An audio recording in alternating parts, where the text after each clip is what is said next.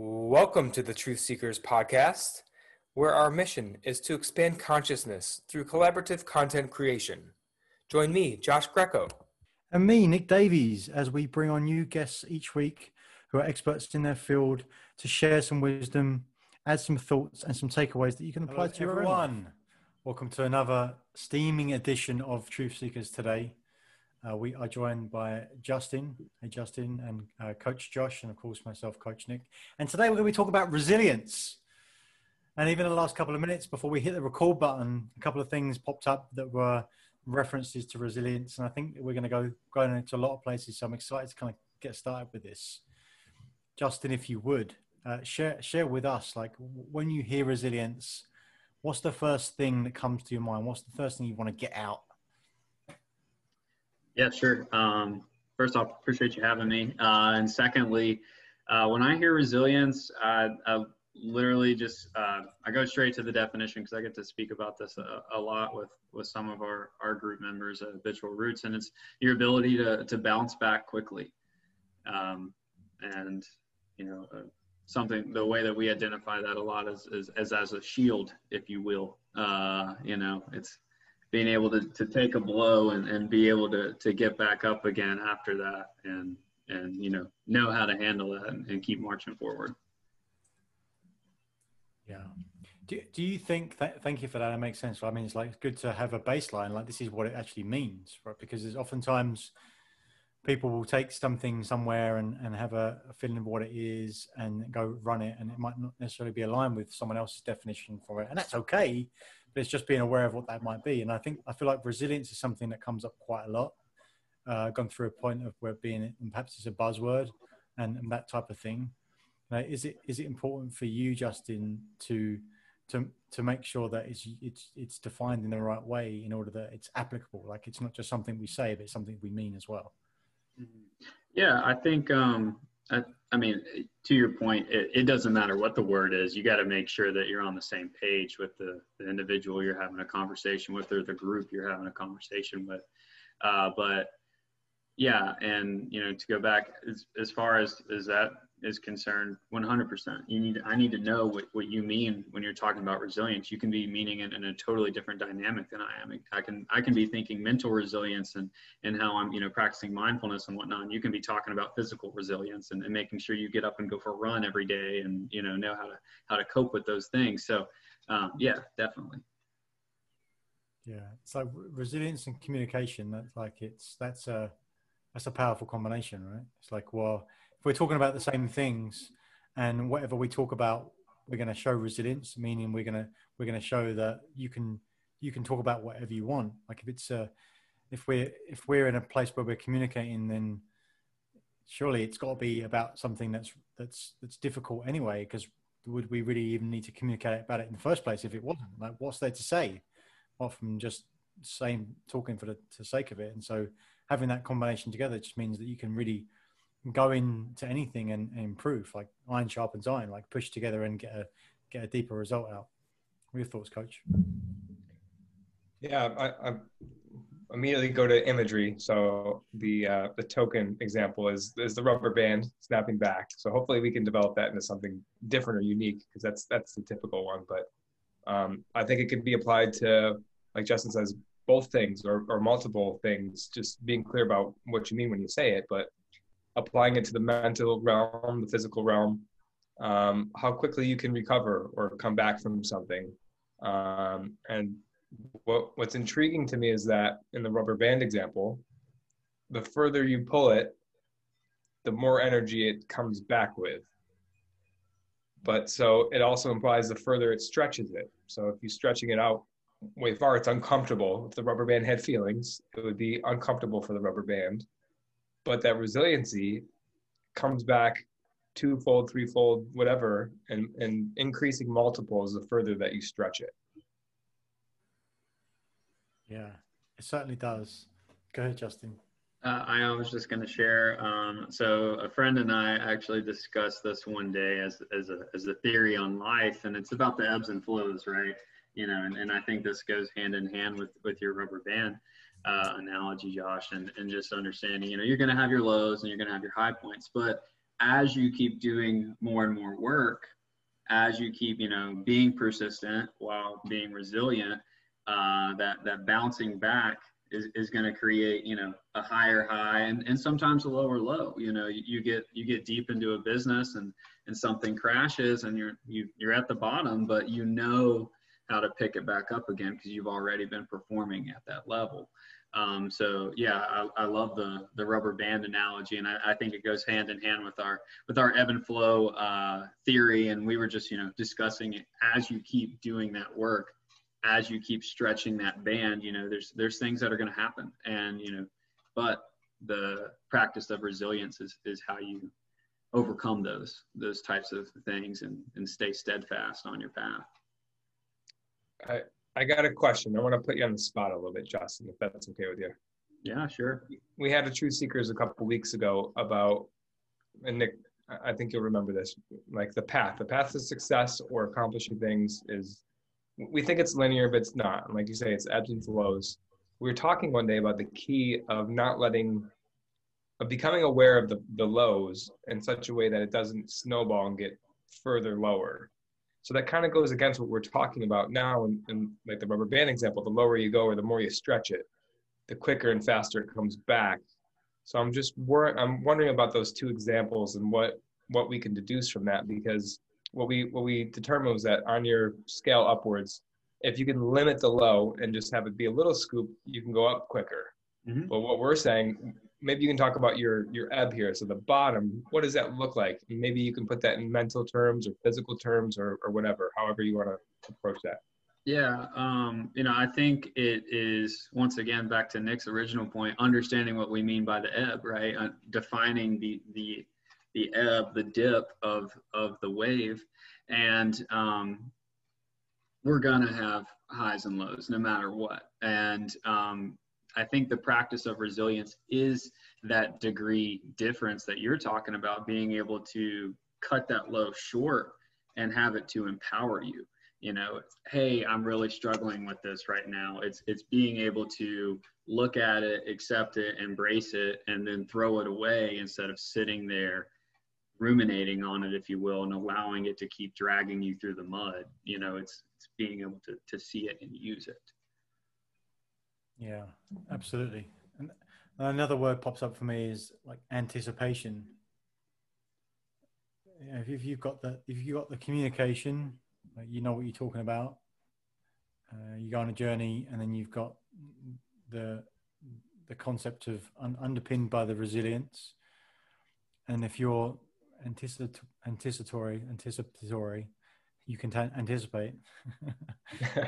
then you can see what's coming up, right? And so you've got an ebb coming up, that down moment, and you can say, okay, I can see that, I can anticipate that, so I can see when to be resilient, right? And so you've got that opportunity to do that up front. It's like you can reframe it to that point before you get to that low. It's like I haven't got to dig myself out of something because I know it's coming.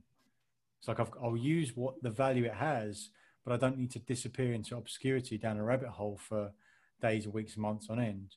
I can just see it. I can know that I need to be resilient, and I'll take my view outwards and anticipate that's going to be a gift. It's going to be a lesson, and that's going to make the high even higher. Like it's getting the right bounce to be able to get to that point. Why is it so much easier said than done, Nick? I think it's easy to say that, but when you're in that moment, like resiliency sometimes is the last thing that you feel like doing. You don't feel like bouncing back. You feel like kind of wallowing in your sorrows or whatever. It's like, it's sometimes difficult to recognize that for an opportunity. So how can we do that? How can we be more vigilant with that? Yeah, I think that's where I'm going with the anticipation, right? It's because if you know it's there, because what you're talking about is it when it's too late. Like when it's already taken you, like where you're already in that hole, you're looking and go, oh, I can't see anything. Oh, I'm in a hole. Yeah.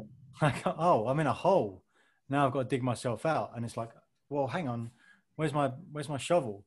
Where's my ladder? I haven't got it. And but if you know that's coming up, you can take the right tools down with you, right? You can, as you like slide into that hole, you're like, hang on, I've got like an ice pick here. I'm just gonna whack it in the side, so I'm gonna go all the way down. So it's like, the more that you can be associated with the concept of bouncing back up, being resilient, and maybe more than that, there's like that it's going to happen. It's like that's what's going to happen. Like again, not back to the like getting knocked down versus getting back up again. Like we know, again, that's another thing that's like easy to say and scoot over because it's almost a cliche, and people don't pay much attention to cliches. But cliches come from a place that are real, so maybe people should pay attention more to cliches because they're helpful for us. And it's like when people say, "How are you doing today?" That's a really good question, but most people just go, "I'm fine," because they're just so used to it. We've got to have new ways of doing it. So resilience is just making sure that we know it's upcoming, so we can actually use it when it gets there. Right? So we haven't got to dig ourselves out of that point. Yeah, I want to jump in on that for a second. So yeah, I agree. I mean, resilience is kind of the practice to prepare for what's coming, right? You know, it's you having that the tools in your tool belt whenever you know, crap hits the fan, for lack of better terms. And then additionally, you know, to your point, Nick, in regard to anticipating it, I read a quote this week, and it was I'm forgetting the gentleman's name, but he was the president of the University of Michigan in the early 1900s, and he was president for a while. And they asked him, you know, what did you do, or what have you done that has allowed you to be so successful and done so well? And he said, grow antennas, not horns. And I think it goes back to the anticipation piece that you're saying, Nick, is just, you know, being sensitive to what's coming up, you know, being sensitive for your team, for the circumstances that you're in, and not necessarily expecting the bad, but just anticipating that it can happen, and you have, you know, the practices in place to mitigate that, if you will. Yeah, it's like if you can see it coming up, like maybe you can take more of the lesson and less of the punishment. You know, so you haven't got to take the full force of the punishment. I'll never do that again. But you can also take the benefit as well. It's like that's a coach. We talked about this before about being at 80%, not 100%. So it's like, well, maybe I'd get all the lesson if I went down to that low. And took all the punishment that went with it. Like if my business completely failed, that lesson would be massive, and maybe that will give me the biggest opportunity to step in and do that again. And I wouldn't go down that same road, and so I'd learn from that. But maybe it would kill you, right? Maybe you wouldn't be able to get up from it. So perhaps it's a better thing to be thinking about, like, well, how do I take 80% of the lesson and just 20% of the punishment? And that way I can make my ebbs much more shallow to back to that point and that visual, right? Like as long as we're trending upwards, I don't mind if we're up and down. Yeah. It's disarming the painfulness of the ebb. Yeah. You know, we talked very recently about pulling back the zoom. Like, okay, we're zoomed into our life for this moment right now, and we're feeling the tension or the stress of something bad happening, losing our business, right? But to your point, we pull back. Like it's painful right now. We pull it back though, and we just fast forward our life 2 years. Maybe we have a better business than we ever imagined possible, and it could only have been achieved by this other failure. My you know, the justification for my earlier question is like sometimes it's so hard to do, but like to Justin's point, I love, you know, antennas versus horns because it's implying, like I'm thinking of these wavy antennas, all they're doing is reading stimuli. So they're just taking information. The horns are static. Like there's nothing, they are what they are. And that's kind of the equivalent of going through life, really taking the ebbs to heart and maybe having them snowball. Whereas those antennas are like, all right, my business is going down. Like what relationships can I make with new people, or, you know, who else has been in this environment before, to where I can catapult and snap that rubber band back to where I can catapult myself forward. Well, and, you know, to add on to that, the beautiful thing about where we're at today is there's information about it all. You know, someone's been there before, and most likely it's documented on Google somewhere or on YouTube or something. And so if you really feel like you're at that low, you can research it. You can take in that information, as, using those antenna, if you will, and being able to understand, what is it that I need to do to come back from this. And, really, once again, that is the resilient piece. If you get knocked down, it's being able to count on your network, being able to look around and say, oh, so-and-so's got that kind of business. I wonder if they've ever dealt with that before, or, just anyone in that way. I'm going to take us to a different analogy real quick. So I was on a walk one day, and I used to at my day job, I would walk around this parking lot, and there was some woods around the parking lot, and I noticed this spider that had a pretty impressive web. I mean, it caught my attention as I was walking by, and I got to the point where I'd walk, every day, and I kind of look for this guy. I'd be like, all right, where's he at today? And I'd notice that his spot would move every now and again. And I remember this big storm coming through one day while I'm at the office, and I even thought about the little guy. I was like, I wonder what he's doing, during this storm. And I walked out there, and I noticed that his web was completely moved, and I started thinking about, what does that spider have to know about his web? What is this spider, how tight of a relationship does he have to have with it? And I compared it to our network. If a big storm comes, you need to be able to know the spider needs to be able to know which part of the web he can rely on. Oh, I can jump on that piece because that's the strongest, or I can jump on this one because that one's the closest to the tree and it's not going to, knock me out or whatever.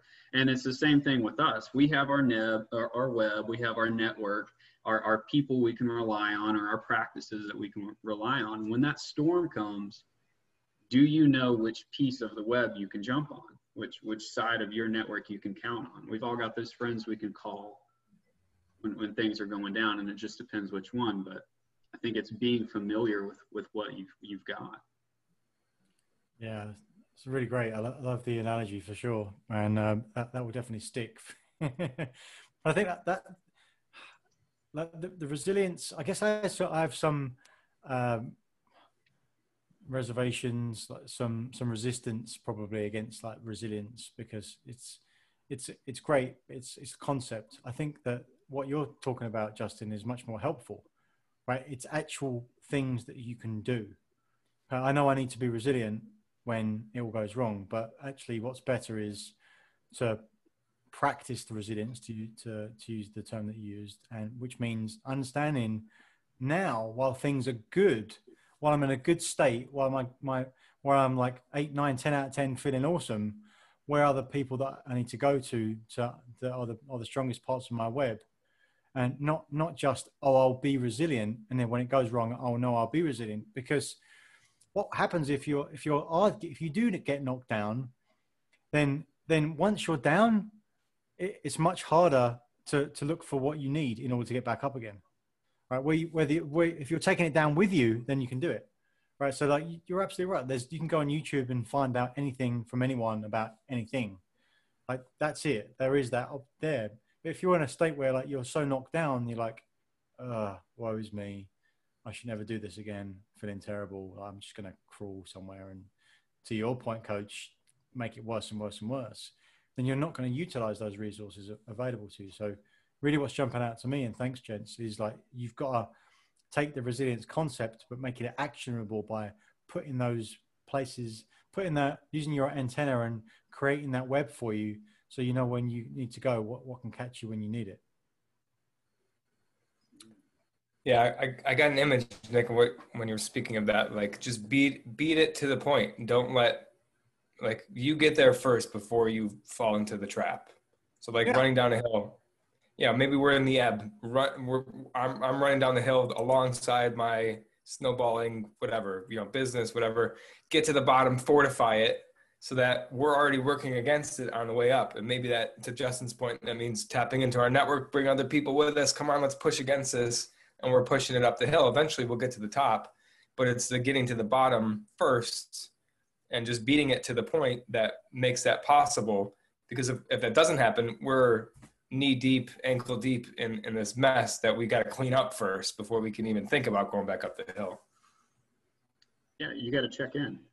You have to be aware of where you're going, right? And what's going on. It's kind of, you know, keeping the business analogy going.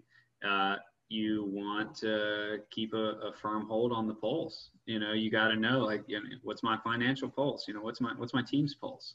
You know, how is everything performing? What's my pulse? How am I doing? Am I getting burnt out? You know, and checking in with those things and understanding, like, yeah, I'm getting a lot of people coming to stuff, but if the retention rate's low and whatnot, that's not going to keep happening. You know, it's doing that proactive work, which I think Nick was hitting on earlier, of, you know, whenever you are not in the rabbit hole and you're able to look around and kind of navigate a little bit, you know, just taking those steps and building those practices, which resilience is a practice, 100%. It's something that supplements you whenever there are those ebbs that we keep talking about. And Coach, I've got to tie in this into what we do as well. Like Josh, I mean, it's for me and Justin, to give you some context here. Like, we work in a concept of lead, lag, and lift, and basically what we're saying here is like, hey, here's your goal, here's your outcome, your big thing that's the end of the year, for instance, and then the lift of the things that you need to do, which is going to make everything rise up, like the one-time projects, and the leads are the things you do every day. And that's the primary thing that you track. And the leads are typically small things, repeatable small things that make everything thrive. And those are the things which build businesses and build anything that you want, right? It's whether it's losing weight, good relationships, whatever. Those are the things that matter. But it's so easy to discard those things because they're small, and they are individually, but it's the collective and the consistent collective which creates the compound, which allows for exponential growth. And so anytime you take your eye off of that and you focus on something that's happening because of an outcome, because of something else that's a one-off, and you're taking your eye off that, like, that's when it does come crashing down. And that's why it's so important. I think it's so powerful just to come back to, okay, what do I need to do today? What's the musts I need to get done today that are part of my lead activities, the things that I do every day, which ensure that I continue to go, like, where there is more business. To your point, Justin, okay, it's not about the people that are here today. It's about the people that are going to be here tomorrow and next month and next year. So what did I do to get the people here today? Well, let's do those things again tomorrow. So we know that they're continuing to come. So to wrap that all up together, it's like it's so cool how we can tie all these things. It's a lot of fun. Mm-hmm. Mm-hmm. Love it.